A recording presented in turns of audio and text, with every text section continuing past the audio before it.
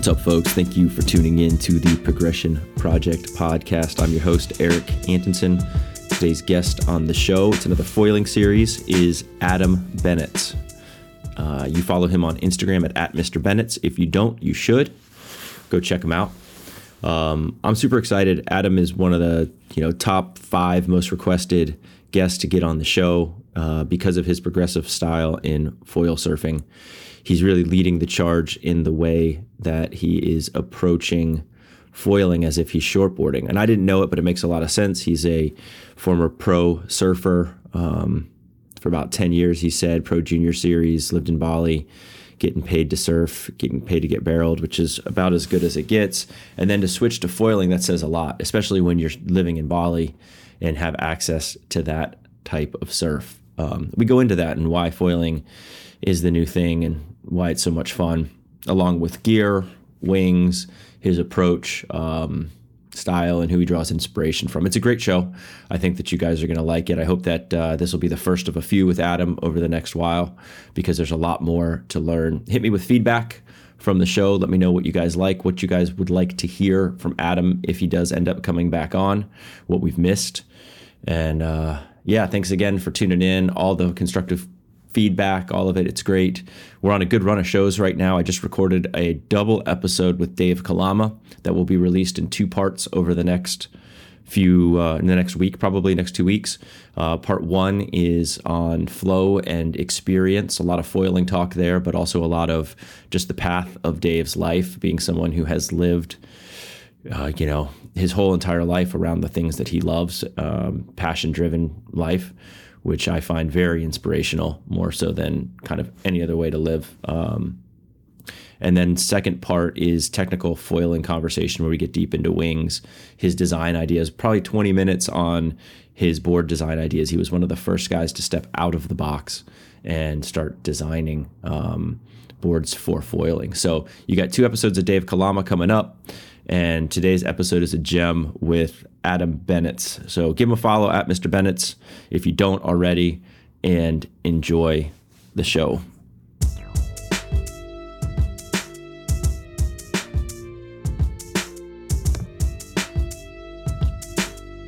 Adam, thank you, man, for coming on the show. This has been a long time in the making. Yeah. It's good that we waited though, man, because now we got a lot more commonality for what we can talk about. It's good to finally connect. Yeah, it would have been maybe four months ago or something, maybe longer when we first started talking. So yeah, long time coming. Right on. Hey, so before we dive into foiling, I want to get a little bit of background on who you are. I don't know anything about who you are. I follow you on Instagram. I see that it looks like you're an entrepreneur and a DJ. You've got a, bathing suit company, co-founder of that, I guess. And yeah, man, you got your hands in a lot of stuff. It looks like you're living a pretty epic life. What's going on, man? Give me your story. So I grew up on the Gold Coast in Australia. And I used to surf professionally. Back in the day, for probably about 10 years I surfed professionally.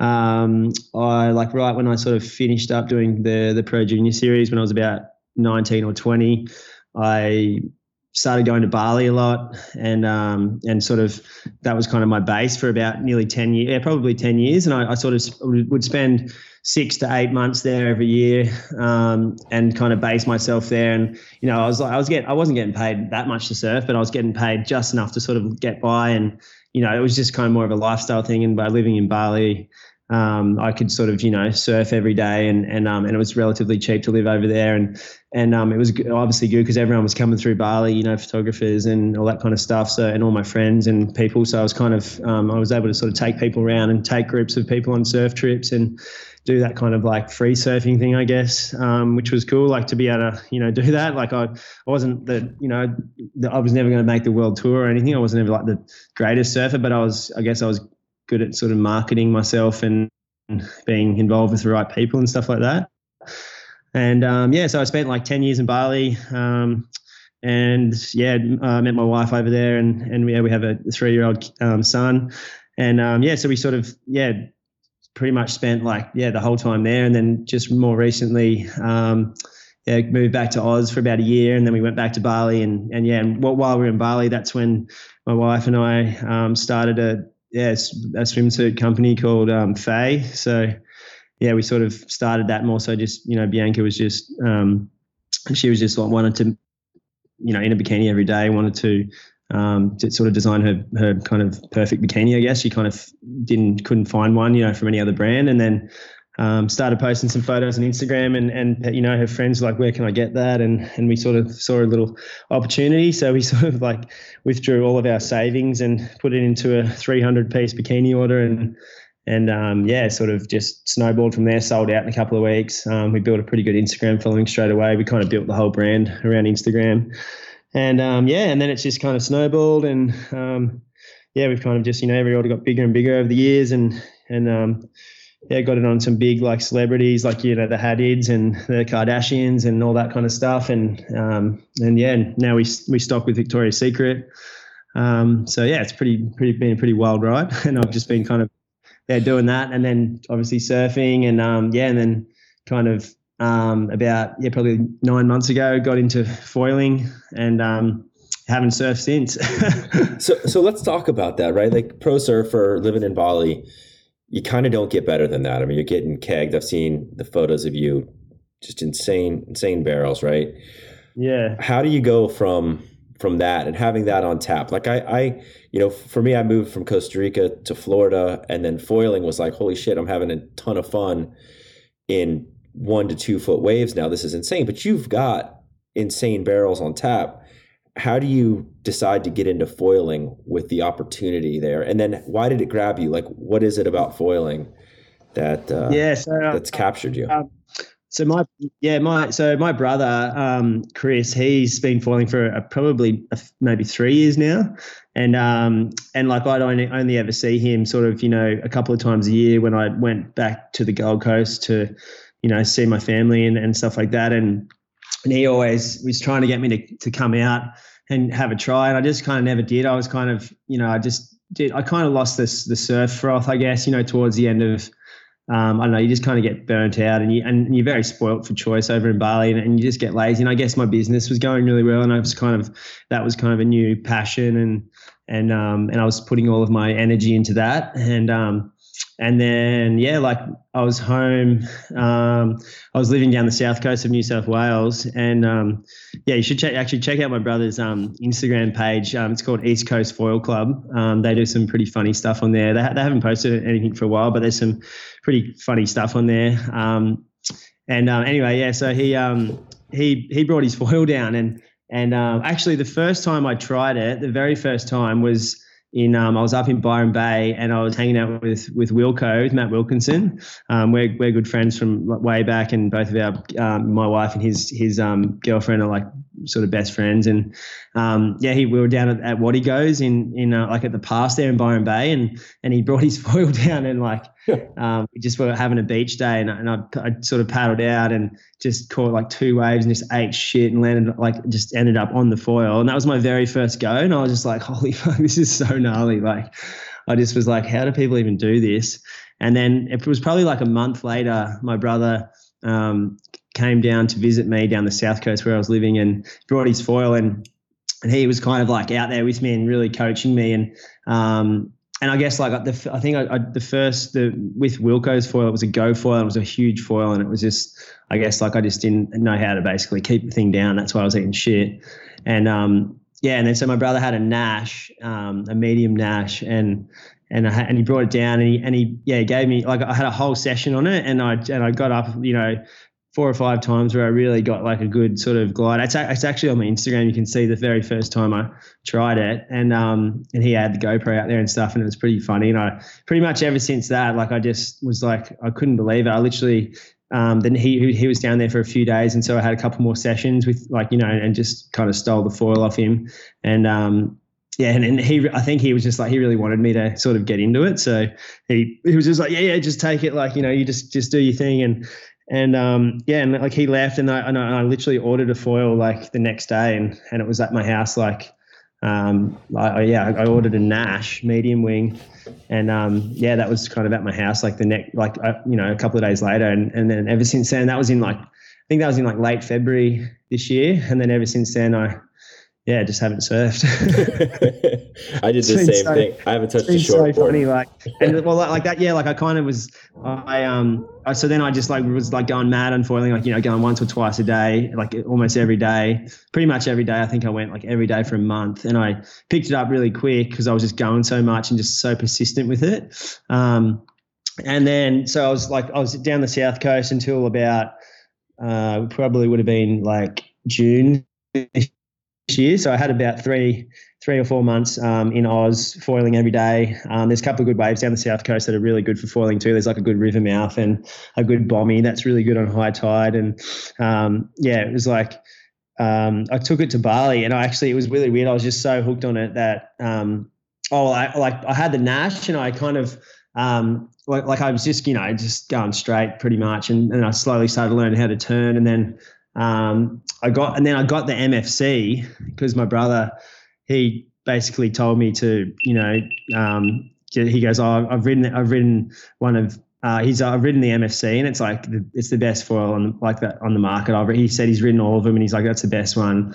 And so I was like, okay, I could kind of feel that my foiling was kind of getting to the point where I'd reached, like I could kind of, you know, I couldn't really do much more on the Nash. It was a bit too sort of, yeah, it was like, it's a great foil for learning on, but then I guess it was, once you want to like really kind of perform, it's, you know, and it's like the aluminium and stuff, it kind of, I think limits it with the heaviness of it and stuff like that. So got this MFC, and I was just like, oh my God, this is like, feels like I'm shortboarding now. Like I kind of had this, and that's kind of where I guess why I haven't surfed, because I got that shortboarding feel, where I kind of got this surf bug, you know, like where you want to go for a surf. I could just do that on the MFC, and I could do top turns, and started being able to like do, you know, cutbacks and hit the foam, and really kind of, I don't know, just like surf it like a shortboard really. And so, I pretty much like packed my board bag for Bali, and I packed a foil board, like a soft board, and one surfboard,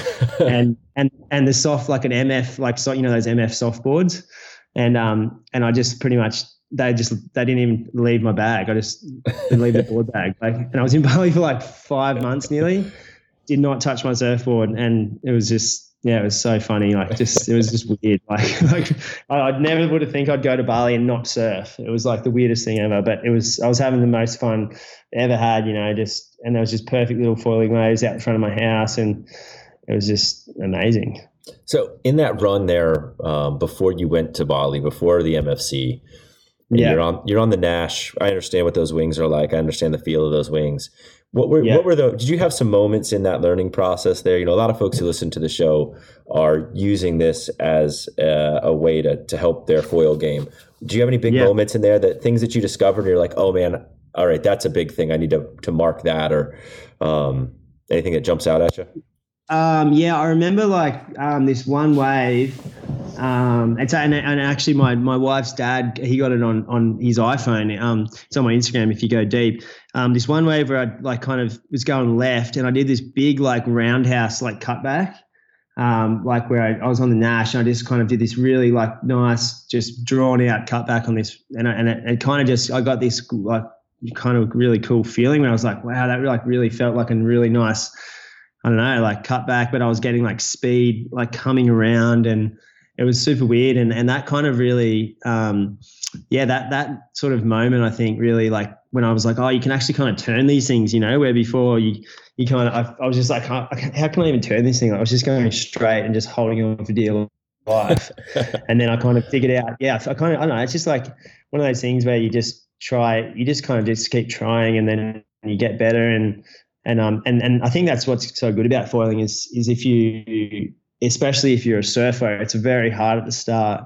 It's like really, it's so weird, you know, because it's so different, and it's really, really hard, and it's such a steep learning curve, but you do get better really fast. Like you get, you know, you progress through the learning phase like way faster than if you were trying to learn to surf or like learn to do anything really, because I guess you have sort of ocean knowledge, and I don't know. Yeah, it's weird. So I think that was that one moment on the Nash where I could do like a proper like carve sort of cutback thing, And I didn't hit the wash because I was too scared of the wash then, but I just kind of hopped over it and kind of tried to pump out. And that was like just when I was learning how to pump. And I guess like the next thing would be when you learn to pump and connect like more than one wave, that's like, that opens up a whole can of worms, when you can, basically just, when you get to the, when you get good at it, you can connect as many waves as your legs can handle, really. It's like, it's such an insane feeling, man. Like when the ocean becomes this like infinite playground of cardio, it's just as long as you can go. Yeah, seriously. And it's just radical. And then you start, throwing in all these like high aspect wings and all this, like the bloody 170 and the 210 hypers. Yep. And they're just like machines. They just go forever. Yeah. Before we jump into the higher aspect, and what was the transition like from the lower aspect Nash wing onto the MFC? I know that when I first went to like the low profile wing, I just couldn't believe how much drag I was feeling before. And it was there, right? And then all of a sudden it just feels like you're so much faster. Yeah, it was like, and I even noticed it like as soon as I hopped onto my board and paddled, for the first time, like when I first got in the water on the MFC and just jumped on my board and paddled, I was just like, oh my God, like feels like I don't even have a foil under me. Like it was like the weirdest thing. And then obviously you're just going so fast compared to those like, I think carbon is so good just because it's light as well. Like it's the low profile, but it's also the lightness of the foil. It's like, so I don't know, just feels like it's night and day. Like it's unbelievable. Like if you ever get a chance to try a carbon setup, like it's just amazing how different it is. And it's funny, like I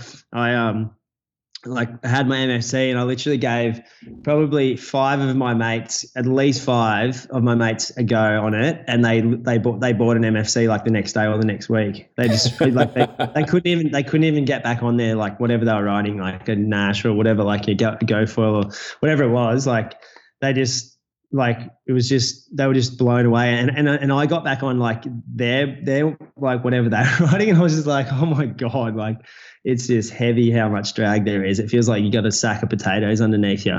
Yeah. And one thing that we should probably mention right now is that that's the wing that you want to learn on, though. You want to learn on a slow wing with lots 100%. Of lift.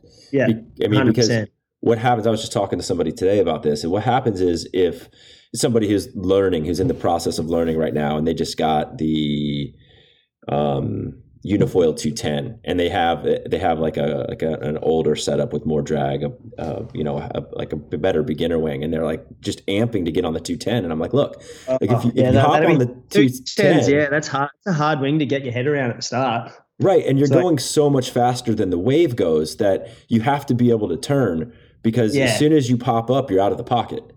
So exactly. On the slower wings, those lower aspects, like thicker, wings, they're amazing for learning on, because like you don't want to be going fast when you're learning, because you're out of control. Like you can't turn it. You're just going straight. Like you pretty much, you want to be going as slow as possible, and you just want to get the feeling of flying, really. And then every day you just sort of get.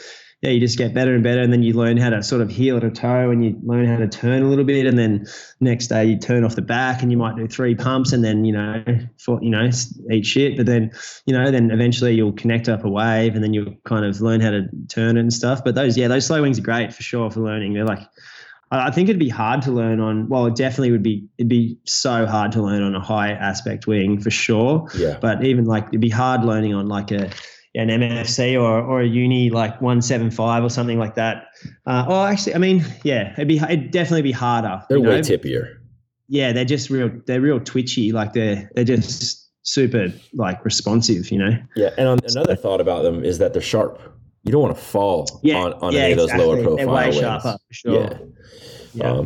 Actually, when Cliffy sent me my last, I just got a 190 from him. My son got a 150. Yeah, and we had to sand them down. They were like knives, dude. You could have cut dinner with them. I called Cliffy. I was like, "What are you trying to do to me, man?" But they're so beautiful. How is that 190? The 190 is magic. I like it a lot. The last video I just posted up is on the 190, and I just kind of I saw that. learned how to pump like differently. I heard you. Yeah, that last podcast you did with Kane. Oh, you listened to that one?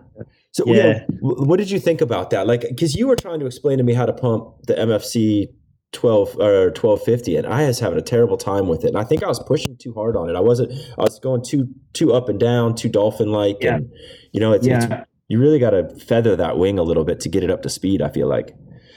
Yeah, I feel like the key is to make sure you have like heaps of speed and when you're coming off, and to sort of try and ride as high as possible. That's what I've found.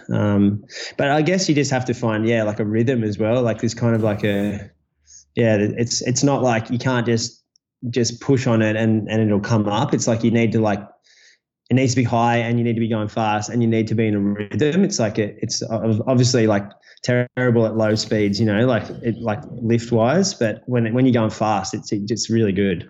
Yeah. And it doesn't really seem to have a top end, like some of the lower aspect wings, when you start pumping them, you can really feel when you're hitting that like drag point where that MFC, and like the 210, the 190, like that, those wings, you can just kind of keep going as fast as you want to almost. It's amazing. It's like a sprint. It's crazy. Yeah. So let's go out to see. Before, let's talk wings a little bit since we're doing it before we hop into some of your like the stuff that you're doing. Like I really want to get into, how you're hitting the lip and some stuff that a lot of people aren't taking on because it scares the crap out of me. But before we do that, you've just now started riding high aspect gear for the first time, the 175, which isn't high aspect, but now the 210 and so the 170 hyper and the 210 hyper from Unifoil. So what do you think about the high aspect? Because you hadn't been on any high aspect gear before. Like, how does that feel? Yeah, no, I hadn't. I actually found it so hard to figure out the first few times I rode them. Like I really struggled because I was like, the reason I struggled is because, well, for me, I don't know if it's like for anyone else, but I found that I have to ride the mast like at least an inch or so further forward than how I'd ride like my 175 or 150 Vortex Unifoil. So it was so weird. I had to like shuffle my feet back so far to the point where I was like for turning, standing right on my tail block and I just felt it wasn't a natural pumping stance for me. So I've found, and that's why when I spoke to you earlier before we recorded, I said I was just going to go out and have another go in the 170. I moved it forward again, and it just makes it for me, it makes it like so much easier to pump, and I don't have to shuffle my feet back. So that might just be the way I stand. But do you find you have to ride the 190 or 210 further forward? I do push them pretty far forward. If you do the cane balance trick, I'm putting them about an inch forward of that balance trick now. I'm riding at least an inch, maybe more. And it makes it feel way better, and it still surfs really good. So that's why I had to go out and try it, because I was like, I'll go between all the different wings and depending on conditions. But I've got like pretty good markers on my board now where I know where the mast needs to be for each thing and each wing. And it's like. Are you writing on the board with like a pen or something? How are you doing? Yeah, I've actually kind of just scratched it. That's what I do. I probably should just draw on it. But yeah, it's like it's so interesting, and I found that really really different too. Even when I first hopped on the Unifoil 175 after riding the MFCs, I had to ride that further forward than the MFC because the wing is actually, because it's a a one piece fuselage setup. The wing is actually the mast is further forward, closer to the wing in a sense, compared to like most other foils. It's only got the mast is.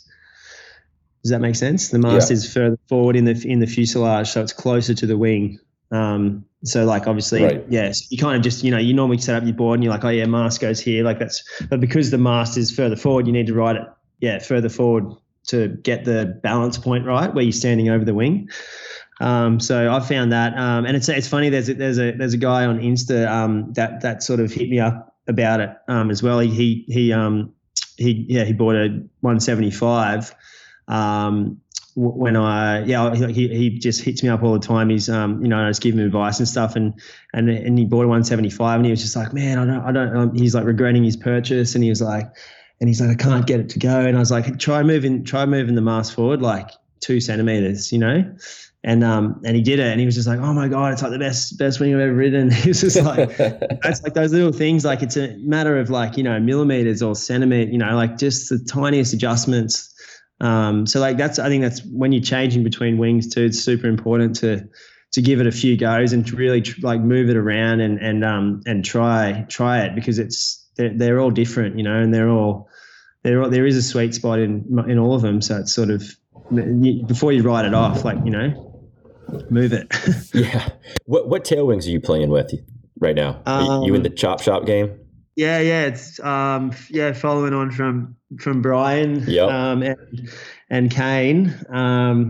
I chopped down an 18-inch race tail to 14 inches. I spoke to Kane's obviously really onto his tail chopping and tail design, and he's great with his design and stuff. He just said, I'm basically just listening to him because he seems to be the master of it. And he said that, he thinks, because he's tried heaps of tails, he's probably tried like 20 or 30 different tails.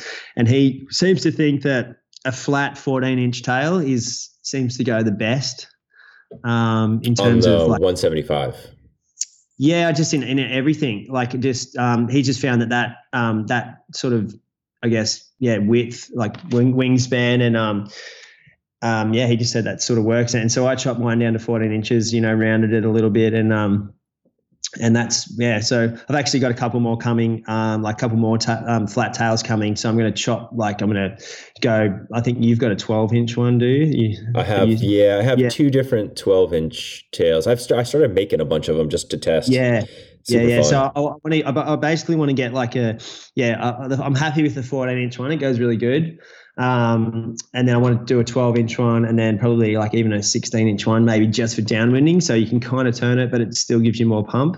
So that's sort of, I think 18 inches is pretty big. It's like you can't really turn. It's hard to turn an 18-inch tail. It's super weird. When Kane was on last week, he said that his favorite tail for the 210 was the 16 down curve, which I was surprised. And I have that, and I haven't even tried it yet. Like Cliffy sent me one when the 190 came, and I didn't even try it. I only tried, it was, just surf my brains out for a week and didn't even put that wing on. So now I'll get to try it next week though. Yeah. I when I first got my 150, I cut down, I was speaking to Mizo because he was on, he was riding the 150, and I was just asking him about different tails because I only had the flare tail, which is the upturned tip sort of surf one. And he recommended that I cut down 2 centimeters off the carve one, so the downturned one. Yeah. And that was going really good, and I loved it. And but then when I chopped the flat tail, and I've just been riding that, 14-inch flat tail. I've been riding that in pretty much everything lately. When you go back to that carved tail, it does feel heaps draggier compared to the flat one, surprisingly. Yeah. No, it does. The profile is so much lower. I did a tail. I talked about it, so I won't go into it too much. If you want to hear more about it, you can listen to that Kane podcast. But I did this super low profile, really bendy tail. I mean, I don't even know how many millimeters thick, 2, 3. I mean, super tiny. Yeah. And it was amazing how much less drag you felt. It was surfed great, pumped bad, but I learned a lot from that. Yeah, so that's interesting. I'm going to try that down curve one for sure, because I have one. I have a 16-inch one that's not chopped. So that's interesting. That's good to know. Yeah, I'm stoked. I get all my stuff glassed right now at Earth Technologies out in California, and I was talking to Ryan yesterday. I'm ordering a couple new boards. And I asked him to just bag me a big slab of carbon, just lay up like, Yeah. Not quite a 1/4 inch, but a pretty big slab of carbon, and bag it for me and just send me a big sheet with so I'm just cut out a bunch of new tails to test out. Oh, that's sick. Yeah, awesome. I'm tired of having to deal with the glass. Yeah, that's so good. Yeah. Hey, let's dive into boards, man. You're bucking the trend a little bit in what everybody's riding, and I tend to side a little bit more with you than with the guys riding, the 4-foot boards, the really tiny boards. Can you talk about how you've landed on the board that you're riding and what benefits you think it's giving you? Yeah, for sure. I've only I've tried a bunch of different boards, just from like having goes of friends and whatnot. But I've only ever ridden JSs. I've just been involved in sort of testing them over the since I started. Basically, I bought an old prototype, one of Paul Stacey's protos. It was just an very old one. And then he sent me a couple more to sort of, as they were developing their boards basically to go to market. And I've ridden, 4.4s, 4.6s, 4.8s. I don't know. I just find I found more so when I've ridden like 3.10s and 4.0s and stuff with like my friends, and I just found that it was kind of to go that short, you had to go thicker, and to sort of get the buoyancy, and it really kind of. I don't know. It's kind of weird, even having like an extra 1/2 inch or whatever it is thick to get the the buoyancy on like say a 3.10 or a 4.0. I found it just weird. Like it wasn't like a natural surf kind of feel for me. It was the board felt way too short, and your foot's like almost on the nose. So so I found that we all, like my brother, he's been testing him for ages too, and we've kind of all agreed that at that weight for I guess for our weight, we weigh around 75 kilos, which is like 180, I think 180 pounds, I think. And we found that 4.6 was a pretty sort of magic number in terms of like. It still felt like a surfboard, I guess. Like you still had that surfboard, shortboard feel, because you could, it's 4.6 by 19. I'm not sure how thick it is, but it's pretty thin, and it's 26.1 liters. Oh, that's interesting. So it's kind of like it's basically like the same literage as my shortboard. My normal shortboard, like if I was to ride like 5.9 or a 5.10 shortboard, it's about 26 liters. And so it's kind of I don't know, it just feels more like a shortboard to me. Like, and I guess that's like my approach on, my approach to foiling is kind of, I just kind of want a shortboard, like ride it like a shortboard. So that's why I guess I've come to that number of 4.6. I did have a 4.8, which felt pretty good, and it paddled really well. It was like 28 liters, but then when I got on the new 4.6, it felt so like loose and nice. Like it seems, for me, 4.6 seems to be the best number for me. Yeah. Anyway, that's funny because my favorite board right now is a 4.6 26 liter board. It's a little bit wider. It's a 21 wide. Yeah. Really pulled in tail and a little bit fatter nose. I just find and just for sort of especially if you're hitting the wash and like getting like in the lip, or like getting just when the board's touching down and kind of hitting like unpredictable sections, you kind of want a bit more of board there to stabilize you. I think that's the way that I've found. And then even like on the 4.8, like hitting the foam on that was really easy because it was so much more board and so much more stable. It was really surprising how stable and easy it was to hit. But then it didn't, like, it had like kind of a different swing weight because it was those 2 inches longer and a bit heavier and so I really enjoyed going back to the 4.6 because it was, I don't know, just sort of feels pretty good. You know what your boards are weighing in at, and how much do you think weight matters in boards? They're 2.2 kilos. That's super light. Yeah, super light, really, really light. So like my whole setup weighs like 5.3 I think 5.3 kilos, including the foil. Wow. So it's really light. I think. I think I've ridden a couple of boards that have been heavier, like, and not epoxy, like PU ones. I personally like light boards because they feel really lively, and I don't know, they just feel more lively. Like for me, they just feel like way more responsive because there's less weight, then you can throw it around more.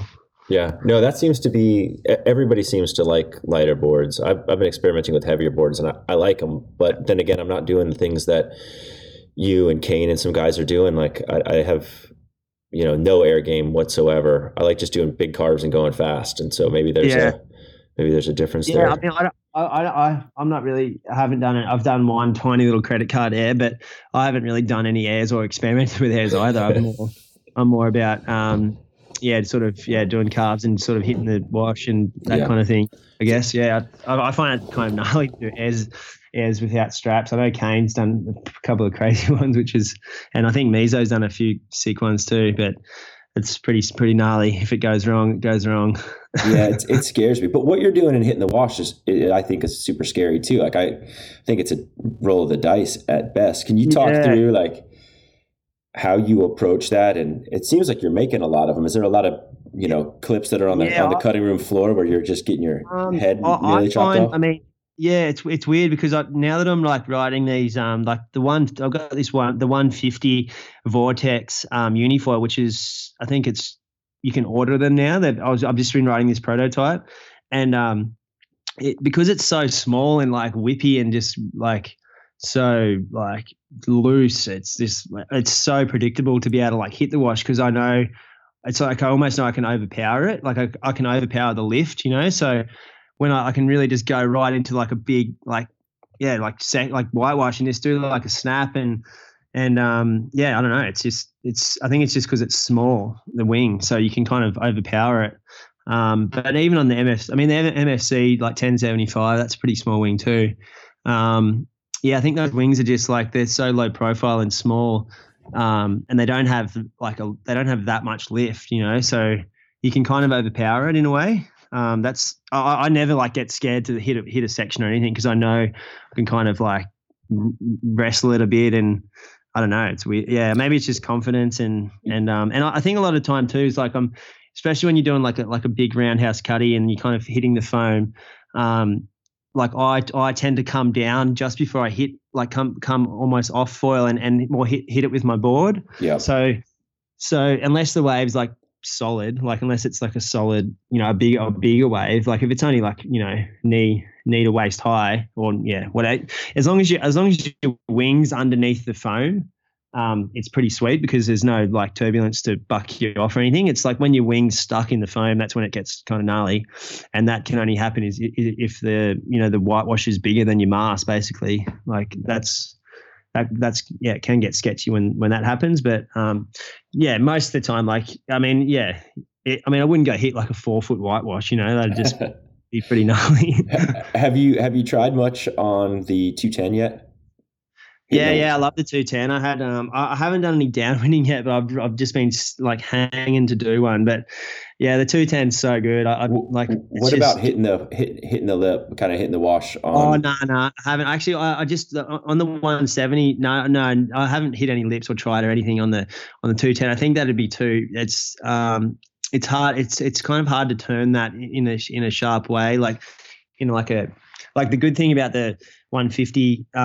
Even the 175, it's like you can pivot it, like you can sort of really pivot the whole like foil, and especially if you've got a flat tail wing. So it's easy to sort of pivot and almost do like a little snap, like you would like on a shortboard, like almost like a fin ditch, like where your fins get out the back on a normal shortboard. I can kind of get that same motion and feeling with those shorter wings, but you can't pivot those high aspect wings as fast and as like they're obviously not as responsive because the wingspan's so wide. So Yeah, I mean, I don't know. It's like you could probably get used to it, but it's hard to come off like a real little flicky sort of wing and then go into this big monster wing and try that. You could probably do it if you just rode that and that's what you rode, because you'd get the feel of it. And if you unweight yourself and at the right time, you can flick it. If you unweight yourself, but it's when you've got pressure on on your back foot. So then the wing's coming up and you're trying to turn, and it's all like, if your timing was right, you could do it. I did just take out the 170 and did a couple little like sort of flicky turns like in the top of the lip and rode out of a couple, like ate shit on a couple. So there is potential there. And like obviously Mizo is really good at doing that. He's pretty gnarly at riding that thing and turning that pretty sharp. So yeah, it's super impressive. I guess it's more so like spending time on that foil and sort of figuring out what works and what doesn't work, because you just learn the foil. Basically you learn how it rides and you can anticipate what it's going to do once you spend some time on it. How much have you changed your pump technique to ride the 170 or 210 versus the smaller wings? Have you changed your technique? You just slowing down cadence? Yeah, it's definitely more of a even footed pump. Like I feel like it's more like a double-footed jump more so than like a back foot, I think. It's kind of, and I find that I kind of stand upright more. Like I kind of have to, instead of leaning like forward so much, and I guess that's how you get that sort of double-footed pump, I guess, if you stand up more upright. It's really weird. Like I said, when I first tried it, I was just, and it's more so when I first tried it, it's because I didn't have the mass far enough forward, but I found it really hard to ride when I first rode it. It was just, I was tripping out. I was like, this thing just won't come up. Like I just couldn't even get it to come up on the foil. And then, isn't that weird? That was my feeling the first time I rode the 210 too. It sounds like you're breaking up a little bit, but the first time I rode the 210 took off, and I was surprised. I've been riding a bunch of wings that had tons of lift on the takeoff, and it's almost like you have to take it off like a plane. Yeah, totally. And that's what I really like about I really like that about like when I jumped over onto MFC and Unifoil is the same. They just have such a nice gradual lift. So you can really take off on because they have this nice gradual lift, you can then ride the mast way further forward than most of those other wings, that have that crazy amount of lift.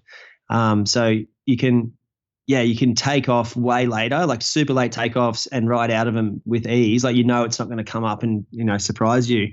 And by doing that too, it's like you can then, for me anyway, I can then have my back foot behind the mast kind of. So then I can kind of get that surfy feel.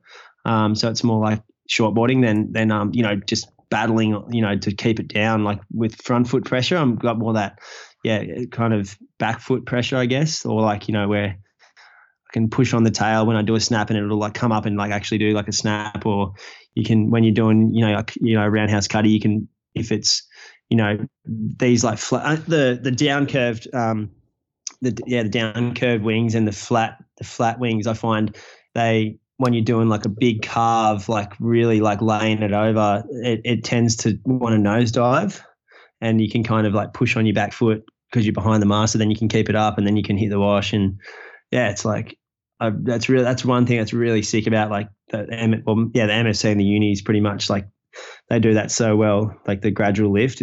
It's really nice. Yeah, I agree. I like the lower profile wings. I mean, you got to work your way up to them, but I don't think that anyone's going back from those once they really get there. Anyways. Yeah. Oh, they're so good for surfing. Like they're just So amazing. What are you working on now? What maneuvers do you see are possible? I don't think anyone 2 years ago would have seen what you're doing right now with your re-entry type stuff. Like I really like I'm just kind of like I love just doing like really big, like drawn out cutties, like, and just hitting the foam. That's like, and just kind of trying to get as much like distance in your carve, and just coming at that foam like with heaps of speed. But then, because if you do it so drawn out, you're kind of really prepared to hit the foam because you're almost starting to turn as you kind of hit it, instead of just like running into it. You kind of actually are, intentionally trying to like hit the foam and do like a snap off it. But at the moment, I've really been liking just sort of Kane does it really well too. He kind of drops into drops into the wave and then does like a really deep bottom turn and then like super sharp, and then he kind of like does this little like snap at the top of the wave. That's what I sort of really like. I've been really trying to do that, work on that anyway, just like sort of drawing inspiration from Kane. That's like just kind of getting back to that sort of surfy feel, where you're just doing a big deep bottom turn and a little snap off the top. And if you unweight yourself, like at the right point at the top, and you are riding like a relatively small wing with a flat tail, that it lets you really pivot at the top of the wave, and you can kind of then have enough front foot pressure to like then ride back down the face. That's what I've been kind of working on. So it's really fun just really fun just to try and basically like ride like a shortboard, because it is difficult. It's hard to and like what you said, if someone would have told me when I first started foiling that I'd be able to do what I do on a foil, I would say no way you could. That is possible. Like it's mind blowing that you can that everyone's doing what they're doing. It's like radical. It's insane. And it's so fun to be a part of this phase of foiling right now, where just the bar keeps raising every day. Like how often are you in shortboarding now where you hit Instagram and you're like, oh man, that was impressive. I can't believe someone. It doesn't happen that often anymore, right? You kind of anticipate everything that's happening in surfing. Yeah, pretty much. Yes. Especially in like all the contests and stuff too. It's like pretty predictable these days. There's obviously, certain guys with X factors and that, but it's pretty, I guess everyone's, the competitions and stuff, they're sort of surfing to a criteria, there's, and the good guys, the guys who are professional athletes, and, that's their job, and they know what the judges want, and they'll just do that because that's, what the criteria says. There's definitely like a bit of X factor lost, I think, because of that. But it's like, it's pretty wild. How much fun are you having in foiling as an experience, as an overall experience, compared to shortboarding on your better days, on the better sessions? How's that compare? I think I'm having way more fun now. I think the main reason why you're having so much fun is because the first thing is you pretty much never surfing with anyone. So there's never a crowd. So there's never anyone hassling you, which means you'd never coming in pissed off from, you could be out at like the best day, at Uluwatu or at Karamas or wherever, pipeline especially, like, and there's, 100 guys out, and you might be out there for 3 hours and get one wave. And then if you don't make that one wave, then you just come in pissed off, because you're just like seeing all these perfect waves and all these guys getting barreled off their heads. And you're just like, man, I just would love one of those waves, but you just can't get it. And it's just, so that's, I think that's the best thing about foiling is just surfing or foiling waves that when there's no one around, it's just, and then having, like we talked about before, like when you can connect multiple waves is taking off on a wave, maybe even on the inside, and pumping out to like a bomb out the back and riding it, for 50 meters before it even breaks, or 100 meters, how far out you can pump if there's a big enough swell. And it's sort of it opens up this whole realm of like, you're not just paddling out on one bank, you're kind of paddling out and surfing within 500 meters maybe, it's pretty wild.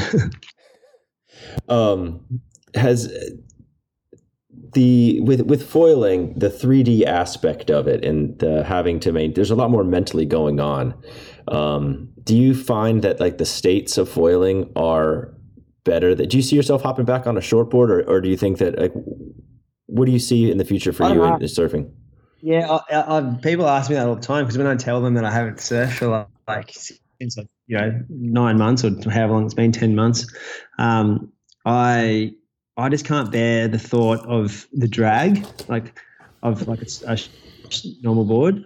So I don't know. I think so. I saw somewhere, like someone posted a clip where they said the best way to go back to if you haven't shortboarded for a while, the best way to go back is to actually go out in some really good, like clean, like good waves, like 4 to 6 foot, and just try and do like as big a turns as you can, because if you try and go out in like, on like a softboard or a mal or whatever, it's like the drag is just unbearable. It's like that's the way to sort of get your shortboard mojo back, I guess, is to go out and really, really pumping waves. But then again, like how often is it really pumping? It's like, right, you 90% of the time you're probably surfing, need to shoulder waves with, a lot of people, and you can foil that now. You ride the right wing, you can foil like good waves, and you can. I'm starting to try to like basically shortboard these waves. You're doing snaps and cutties and that kind of stuff. So yeah, it's sort of, I don't know. It's hard to say. Maybe I'll come back on the podcast again and let you know if I've had a surf. I tried. I don't know. There was a hurricane swell and it was like too big to surf or something like that. So I took out the shortboard and caught like 2 waves, and it felt like a 4-0. Like I couldn't even remember how to do it. It felt so straight. I couldn't even paddle. I felt like I was going to roll over the whole time. Yeah, how weird is paddling when you like when you hop back like on a board and it feels like you've got like Parkinson's or something. It's like it's like your board's all over the joint because you compensate so much for the foil when you paddle that you're actually taking these like really heavy strokes and your board's just going side to side. It's like it's the weirdest thing. Yeah, no, it's super hard. It's super gnarly. We're coming up here on the hour, man. What do you want to end with for the last few minutes? What do you want to cover that we haven't? I don't know. I think it's all. I mean, it's just a wild sort of sport to be involved in, from the very beginning, and it's cool. It's cool, like yourself doing these podcasts, so people who are new to it can learn something and get better, and it's a good community of people, I think, which is really cool. Like it's nothing like it's how good is it going foiling with a couple of mates and you're all just pumping around, just hooting each other and dropping in on each other, and it's all sort of, I don't know, it's like a weird thing where imagine if you did that in surf, just like drop in on each other and just wrecked each other's waves, like everyone would come in pissed off. I don't know. I mean, I think it's we've covered everything. I just thought of one more thing I want to go through for sure, and that is walk us through like steeper takeoffs. I mean, the stuff that you're taking off in is critical. I asked this last time Kane was on the podcast too, I think, but steeper podcast. No, I talked to James Casey about it yesterday. He just recorded too, but no. How are you handling steeper takeoffs? What tips could you give people to manage those drops? Because that's tricky, no matter how good you are, I think. Yeah, I think it really depends on what foil you're riding for sure, because even like if I got on like a go foil or like something like like an Axis or something with heaps of lift, like even I would find it hard to take off on those, on steep takeoffs. So I guess for me, I guess it's just knowing your foil and knowing, I guess, just trusting, just knowing how much lift you're going to get, so then you can compensate for that, and just being confident. I think as soon as you have a doubt, that's when you're like going to bail, eat shit, because it's like you're not confident in your own ability. So I guess just start small and work up. But I think it definitely has a lot to do with what foil you're riding, because those ones like we talked about before, like the MFC and the unifoil and that, like they're so easy to take off late because they just have such a good gradual lift and there's no surprises. I think that would be, So something else I just thought of too, and that is rail grabs in turns. It seems like you are grabbing a whole lot. Where are you holding? I found it's very different to do a rail grab turn on a foil than it is to do on a shortboard. Like on a shortboard, I'm thinking normally you're like pulling your nose into the water, I find, trying to like, and I'm not the best shortboarder. I'm a decent shortboarder.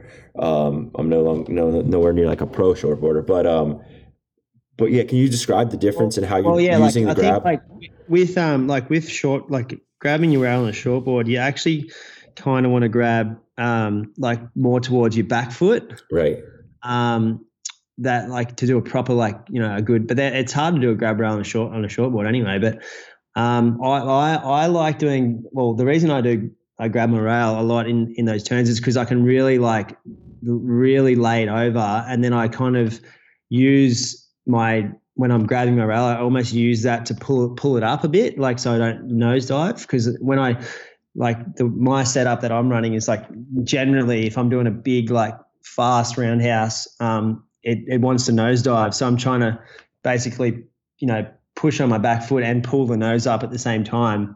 And I guess it just gives me way more control, because I'm low, I'm really low, low center of gravity, which also helps. If you're standing upright, you're gonna fall, you're gonna fall over way easier. So I think it's the low center of gravity being connected to your board, it's like a third, like a tripod, I guess, like a third point of contact. And then when you come into to hit the wash, you're already so compressed that you can then just really smash it, and you're not going to get bucked off because you're kind of you're compressed and you're this tight little ball of I don't know. I think that's what works for me anyway. So yeah, so I sort of just grab, I guess, in between my feet. I should probably look back at a video, one of my GoPro ones, and have a look, but pretty sure it's in between my feet, and then it's kind of it's more of a stability thing, I think. So it's kind of just having that extra point of contact, so you're way more stable. Yeah, that MFC, when I first hopped on it, it really felt like it liked that. It really I'd never really done grab turns before, and then immediately when I hopped on it, if I was doing them, and I don't know if that was unconscious influence by only watching you surf that wing really, or if it was just because that wing really likes it. Yeah, it does, and for sure, and the MFC does that as well. It tends to want to nosedive when you do those turns. So especially when you're going fast. So yeah, I think that's probably just a natural thing. I'm just pulled up one of these GoPro clips from yesterday, and I'm actually grabbing just almost in line with my front foot, and then I'm really kind of cocking my knee, and that's so my hand's actually further forward than the wing, and then that's what I'm doing. I'm kind of pulling it up in a sense, pulling the whole board up to get round through that carve, and then once you're coming back at the wash, you can let go, and then you can kind of smash it. That's epic. Adam, dude, thank you for your time. I appreciate you coming. I'm sure there's going to be a ton of requests to get you back on at some point with all the stuff that we missed. So hopefully you'll be open to that in a few months. Yeah. Hopefully we covered a fair bit, but for sure, I'd love to come back on, and I'm sure there's a lot of questions from people. So yeah, it'd be cool to answer any or whatever. So yeah. How do people find you? How do people support you? Plug everything you do for a little bit before you hop off. I'm Mr. Bennetts on Instagram, MisterBennetts. If you're a girl and you like bikinis, you can check out Faye, FAE on Instagram. Or if you want to buy something for your wife, that'd be cool too. That's, I guess, thanks for having me, and thanks for all the support, I guess. Yeah, man. I'm sure everybody's going to be really stoked on this episode. Thank you so much for doing it. And good luck with everything, dude. Yeah, awesome, man.